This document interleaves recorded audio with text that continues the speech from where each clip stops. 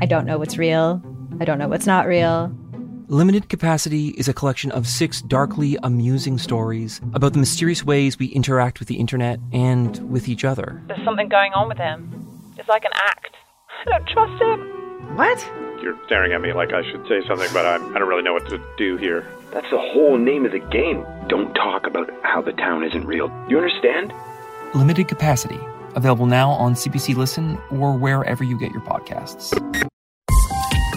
This is a CBC podcast. You're listening to Wiretap with Jonathan Goldstein on CBC Radio 1. Today's episode, Secret Santa. Each life was a lonely tumble down a cold, dark chimney. Falling, then blackness. These were Santa's thoughts as he prepared snickerdoodles in the kitchen. In the other room, the elves performed Christmas tunes and do-si-do'd. Carefully, he carried the tray of sweets into the living room. His wife, Martha, had been dead 5 years now, and he was alone.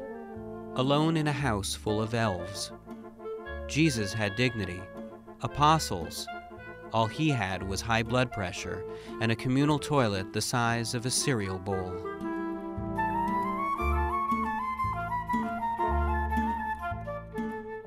He sat down on the couch and watched the elves dance to Feliz Navidad.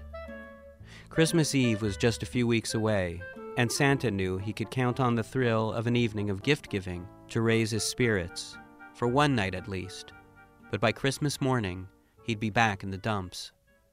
He sighed and shoved a handful of snickerdoodles into his mouth. Jingles broke from the group of dancing elves and approached him. "You're killing yourself with the doodles," Jingles said, slamming down his gin Ricky. Jingles was the elf who told it like it was, especially after 3 or 4 gin Rickies. Not as jolly as Spanky, nor as musical as Twinkleberry, but Jingles knew how to cut through small talk. And lately, he'd been on Santa's case, to stop overeating, to get out of the house, and to get himself a girlfriend.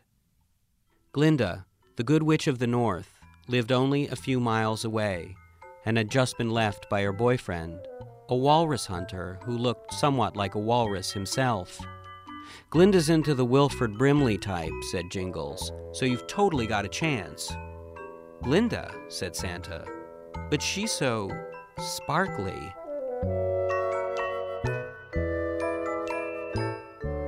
Jingles was quick to point out that Santa shouldn't be so fussy.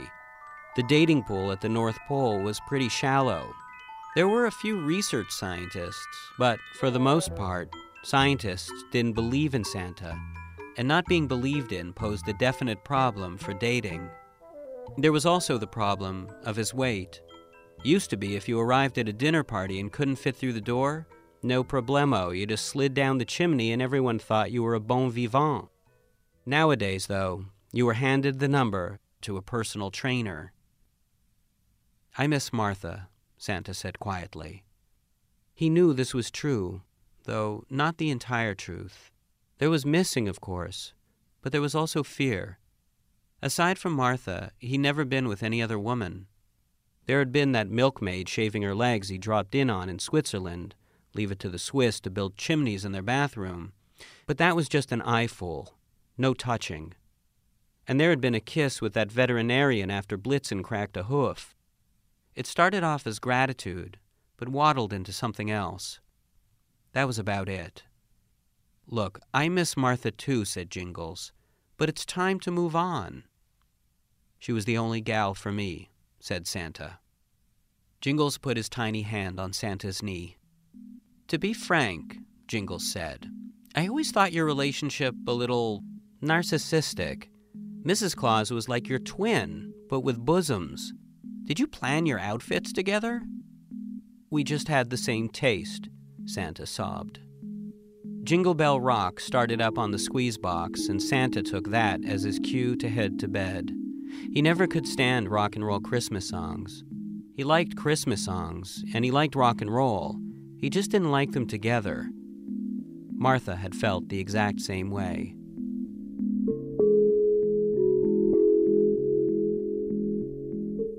On their first-year anniversary, Martha had presented him with a pen, the fancy kind that came in a box.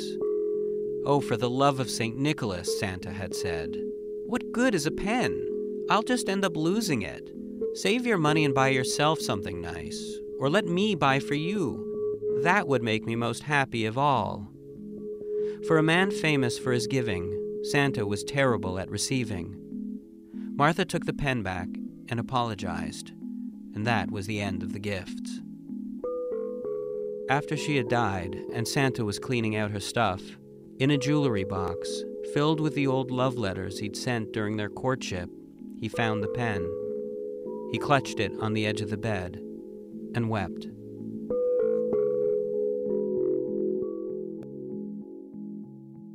As much as Santa had trouble accepting gifts, he had even more trouble accepting advice, which is why Jingles took it upon himself to just go ahead and arrange a date for Santa unbidden. "Glinda's expecting you at 8, said Jingles, sidling up to him in the reindeer stable one morning. "And do me a favor, trim your whiskers and put on your Spanx."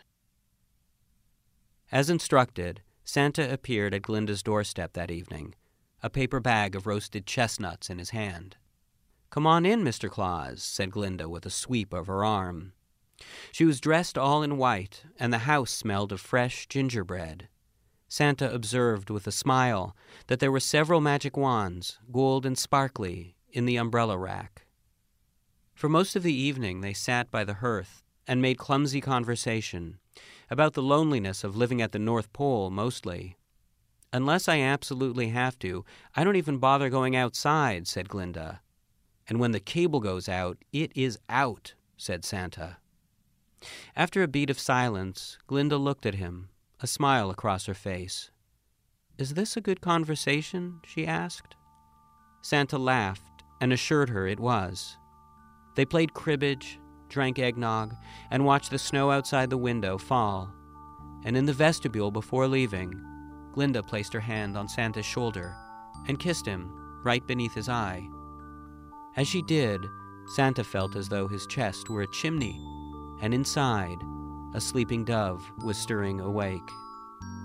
They made a date for the following weekend, and just before he left, Glinda gave him a container of cranberry mini-muffins she'd baked. Santa told her he could not accept such a gift, at which point she thrust it into his chest with surprising force. "Take it," she said. He was about to protest further, but then figured the elves would probably enjoy them.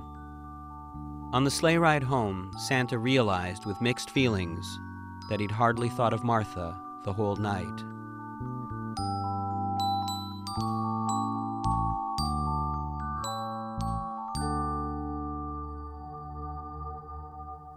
When he showed up the following Saturday, Glinda was all apologies. "Change of plans," she said, stopping him in the vestibule. "Sheila's here. Flew in this afternoon from Tampa." "Sheila?" asked Santa. "A.K.A. the Wicked Witch of the East," she said quickly. "My old college roommate." "College? For witches?" "She's always showing up like this," Glinda went on. "Every time there's trouble in Tampa, I get a knock at the door." In the den, Sheila was lying on the couch in a kittenish tangle, all in black and smoking what smelled like European cigarettes. She studied Santa while playing with her hair. "Hey, Chubbs," she said. "I told you to smoke outside," said Glinda with exasperation. She went into the kitchen to get some fruitcake, as Santa made his way over to the couch. Sheila didn't move, so he squeezed into the corner, her black stocking toes touching his thigh. "So what do you do, fatso?" Santa began to stammer. "Oh, I... Relax, hole. I know who you are. You're famous," she said, taking the last cookie from the serving tray. "So how do you know Glinda?" "Oh, we're neighbors," said Santa. "And you buy this good witch bull?" she asked in a whisper. A downward turn in the black arts, and all of a sudden she's moved to the North Pole and rebranded herself a good witch. Who ever heard of a good witch, am I right?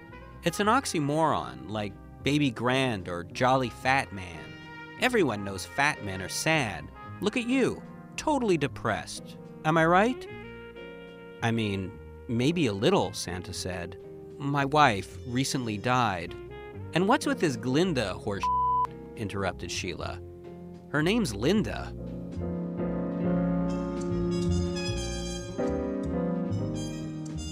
Often, when Santa didn't know what else to say, he'd break into a jolly-sounding chuckle. He tried it just then, but the chuckle got caught in his throat and came out sounding sweaty and choked. Sheila stared at him. You have this weird crap in your beard, she said. She reached in to pull it out, and as she did, she brought her face in close enough for Santa to smell her. Whereas Glinda smelled like baby powder and cinnamon, Sheila smelled of something he couldn't quite put his finger on. Cigarettes, of course, but something else, too. It set the chimney in his chest ablaze, ashy black doves trying to flap out their flaming wings. As Sheila rummaged through his beard, the look on her face was all little girl concentration. You have nice bone structure, she said. You should try wearing black. It'd have a slimming effect. Withdrawing a tiny shriveled raisin from Santa's beard, Sheila crinkled up her face and flicked it onto the carpet. Ew, gross, she said. Glinda walked back into the room with drinks, and when Santa reached for one, he realized his hand was shaking. He excused himself to use the bathroom, where he thought he might hum a few carols to calm himself down.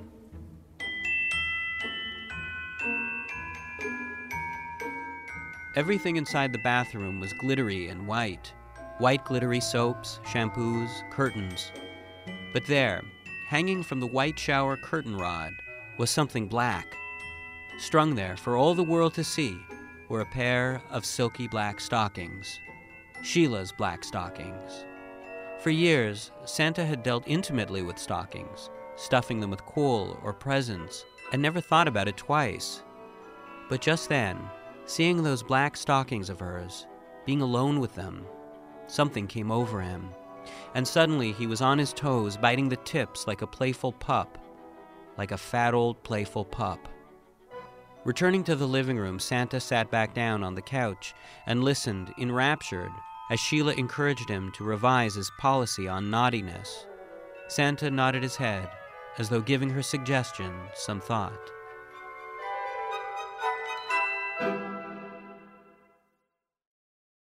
Think of your favorite one-hit wonder. Or that overpriced toy your parents would never let you have. Or that TV show that no one else remembers because it was canceled way too soon.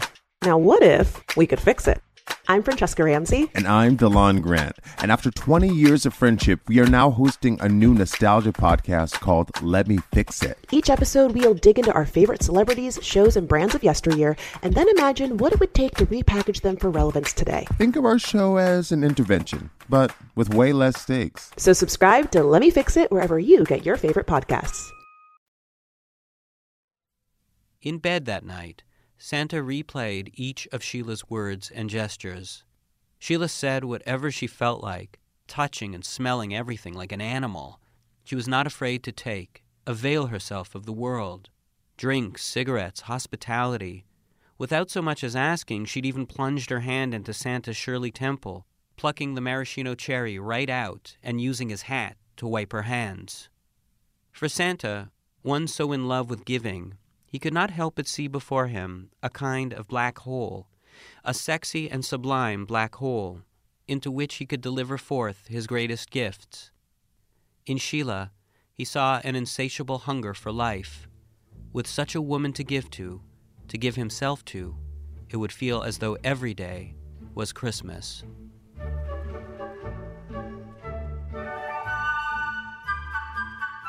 When they had made plans for the following weekend, Glinda had asked if Santa could bring along a friend for Sheila, and so he showed up with Jingles. Anything to help a brother out, Jingles had said. Strolling into Glinda's living room, Jingles did that thing where he jumped onto the couch while crossing his legs in midair. He landed right beside Sheila. "You are just too cute for words," exclaimed Sheila. "Try anyways," said Jingles, snipping the tip of his cigar. It was the length of his forearm. "I'd prefer to keep the house smoke-free," said Glinda. "More like fun-free," said Sheila. "Say, What do you call people who live around here anyway? North Polacs? We call ourselves cold poles, said Jingles. Ever put your tongue on a cold pole, honey? Tends to get stuck there. Sheila slapped him on the head. Dork, she said, laughing. Sheila and Jingles had a million things to talk about.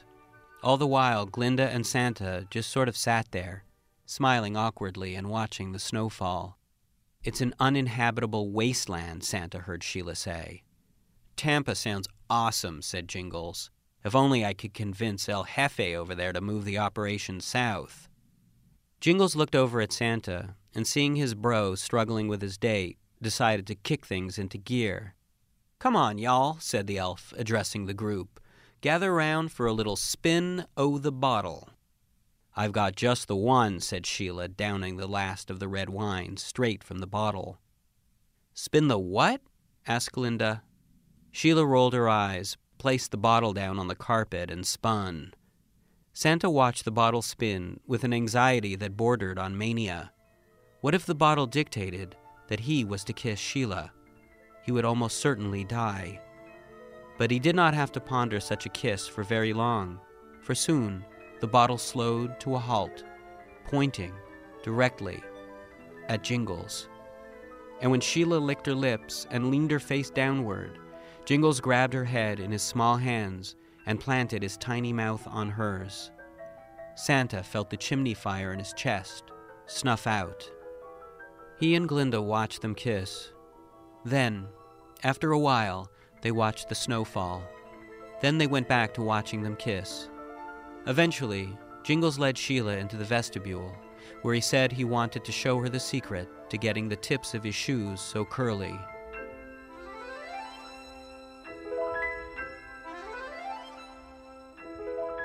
Left alone, and at somewhat of a loss, Glinda got up and fished around in a cabinet drawer beside the couch. Santa thought she might be looking for a game of some sort. But then she said, I have something for you. She held out a glistening package. No way, Jose, Santa said. I'm the gift giver around here, and it's not even Christmas yet. Santa was about to really kick up a fuss, but then, as a downright witchy look fell across Glinda's face, he trailed off. It's nothing that big, she insisted, thrusting the present at his chest. Besides, it was fun trying to find the perfect something for you. And then to actually find it, there's no greater feeling in the world. But now, look who I'm telling this to. Hearing her words and seeing the look of excitement on her face, Santa had a puzzling thought. Perhaps he'd somehow misjudged things. Perhaps he'd somehow gotten it wrong. By refusing the gifts people wished to bestow on him, he'd consistently failed to give the experience of giving. He'd hogged that particular pleasure all to himself. And so, he took the package. It was flat and square. Tearing the wrapping paper open, he saw it was a record. Rockin' Christmas Party Songs, Volume 1. He absolutely hated it. Not just because the thought of listening to it made him feel like one of those old white-haired hippies who had to make everything, from getting their prostate checked to celebrating Christmas, not just a good time, but a rockin' good time. But it was also one of those gifts that said something about the recipient, something that was hard to swallow. Like the gift of a back scratcher that says you're alone in this world and must fend for yourself, or the gift of a warm housecoat that says your days of party dresses are over. The gift of a perfectly awful Christmas album being handed to you by a woman who liked you, said loud and clear, you must learn to compromise. For after all his years of giving, Santa knew better than anyone that we don't always receive what we want, nor even what we deserve. We receive what life brings us, and when it comes to life, we haven't a choice but to open our arms. I love it, said Santa, with a half-smile. Unpeeling the plastic, they placed the album on the record player. Santa held out his arms, and Glinda entered his embrace. And together they danced about the room as Chuck Berry belted out Run, Rudolph, Run, and it was almost enough to drown out the sounds in the vestibule.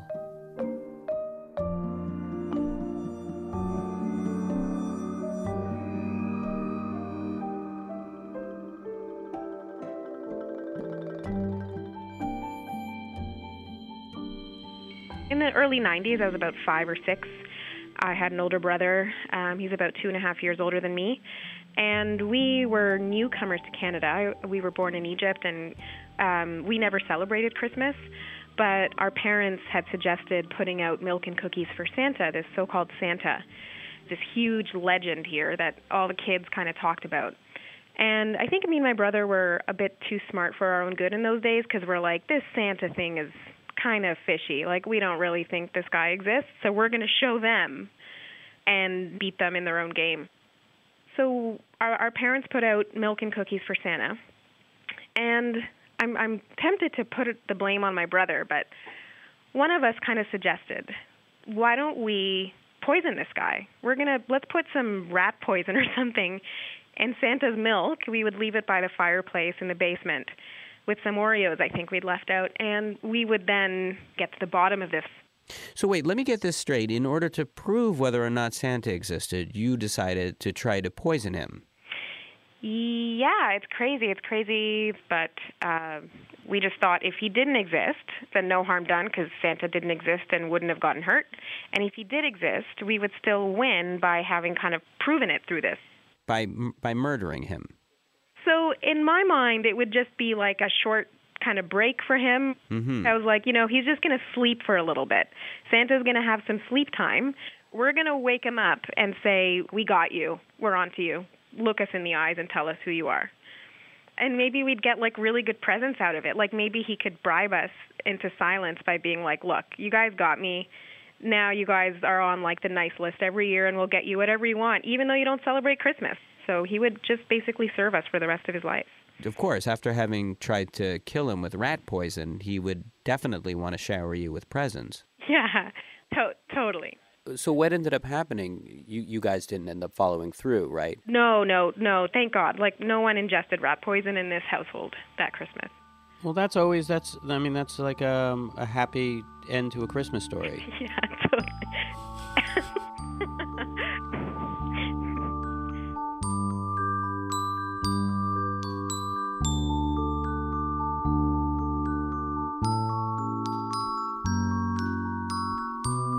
Hello. Hello, John Goldstein. Hey, Howard. How are you doing? I'm doing, how can I not be doing good? It's the holiday season. Mm-hmm. I just wanted to call to wish you happy holidays. And thank you. Yuletide greetings. All the best to you and yours. I have no yours, but thanks. I should probably get back to work. I should let you go. Yeah. I think I heard a ding from your microwave in the background. You think your meal's ready. Would you buy yourself the Lonely Man special for the holidays? There was no ding. I'm at work. I know your microwave ding. All right, Howard. Well, listen, a happy holiday. The reason why I was calling you, actually, as per my holiday tradition, I'm going to go down to the mall and go see Santa. What, are you bringing your nephew or something like that? Well, my nephew's 33. I'm going down to see Santa Claus myself.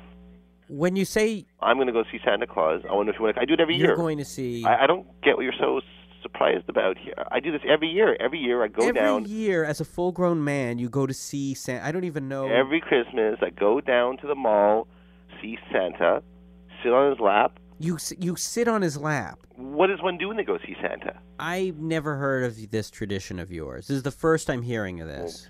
Well, maybe I was loath to bring it up. You always neg on all my fun and traditions. That isn't true. Anyway, I want to know if you just want to come with me and share in this yearly Chakwood tradition. I've been seeing the same guy for about 18 years now.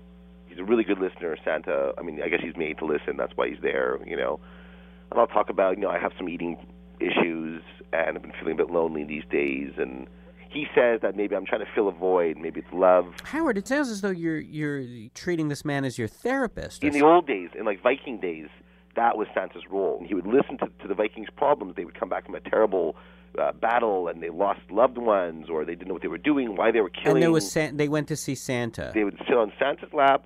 They didn't have therapists back then. It was all Santa. He's very good. He's very good. For once a year, he remembers everything. He's a department store Santa Claus, Howard. For children. He's part of an order with strong traditions. So what do you tell this guy? I just speak from the heart, because he can tell when you're lying. He can tell when you're naughty. He can tell when you're nice. He knows the naughty stuff I do. He knows some of the bad stuff I do, but he thinks it's all kind of charming and impish. The naughty things that you do, on the other hand, like I kind of tell him about some of the stuff that you do, And that he's not so charmed by. Oh, is that he thinks so? you have some serious problems. The Santa Claus at the mall thinks I have some serious problems. You know, I was there last year, Uh-huh. and he remembered me talking about you before from the years past, and he thought maybe it'd be a good idea if this year if you came along with me. He said maybe we can have kind of a joint session. Oh. He has two knees, we're two guys. Did he? He would love to meet you, and I would like if you didn't embarrass me. If I didn't Just embarrass show up sober. you? Just show up sober. I embarrass you. Yeah. And what exactly have you been telling this guy about me anyway? Just, your general kind of negativity and how you put people down and you're kind of like a soul murderer. And he thinks maybe if we get it all out there, it would maybe do us a world of good. And Going for couple counseling with Santa Claus. You're sitting on a big husky man's leg, plus you get a candy cane for free. And once you realize how wrongly you treat me, I think it could be very cathartic. Uh-huh. And we can finally have some closure after all these years. And then we can move on. So this is why you want me to come down to see Santa Claus with you. So I think it would be good for us. So you can ambush me. It's not about that. It's about healing. Well, I mean, the things this person must think about me. He's Santa. Who's more forgiving? Well, I don't know. It's a safe place, John. Santa's lap is safe. I mean, that's the whole idea of it. There's nothing safer. I mean, maybe the one thing would be the elves. That might be a little more of a problem. Oh, you've also been trash-talking me to the elves, huh? The worst thing was last Christmas. I slipped on ice, and I gave myself a shiner, and I told them it was you. Why would you say that? I was just milking it. I wanted better gifts. I thought if they thought things were really bad at home, Santa would get me something better. What? And some of those elves, they work on the docks, and they're kind of tough guys, union guys. They're going to want a piece of you, that's for sure.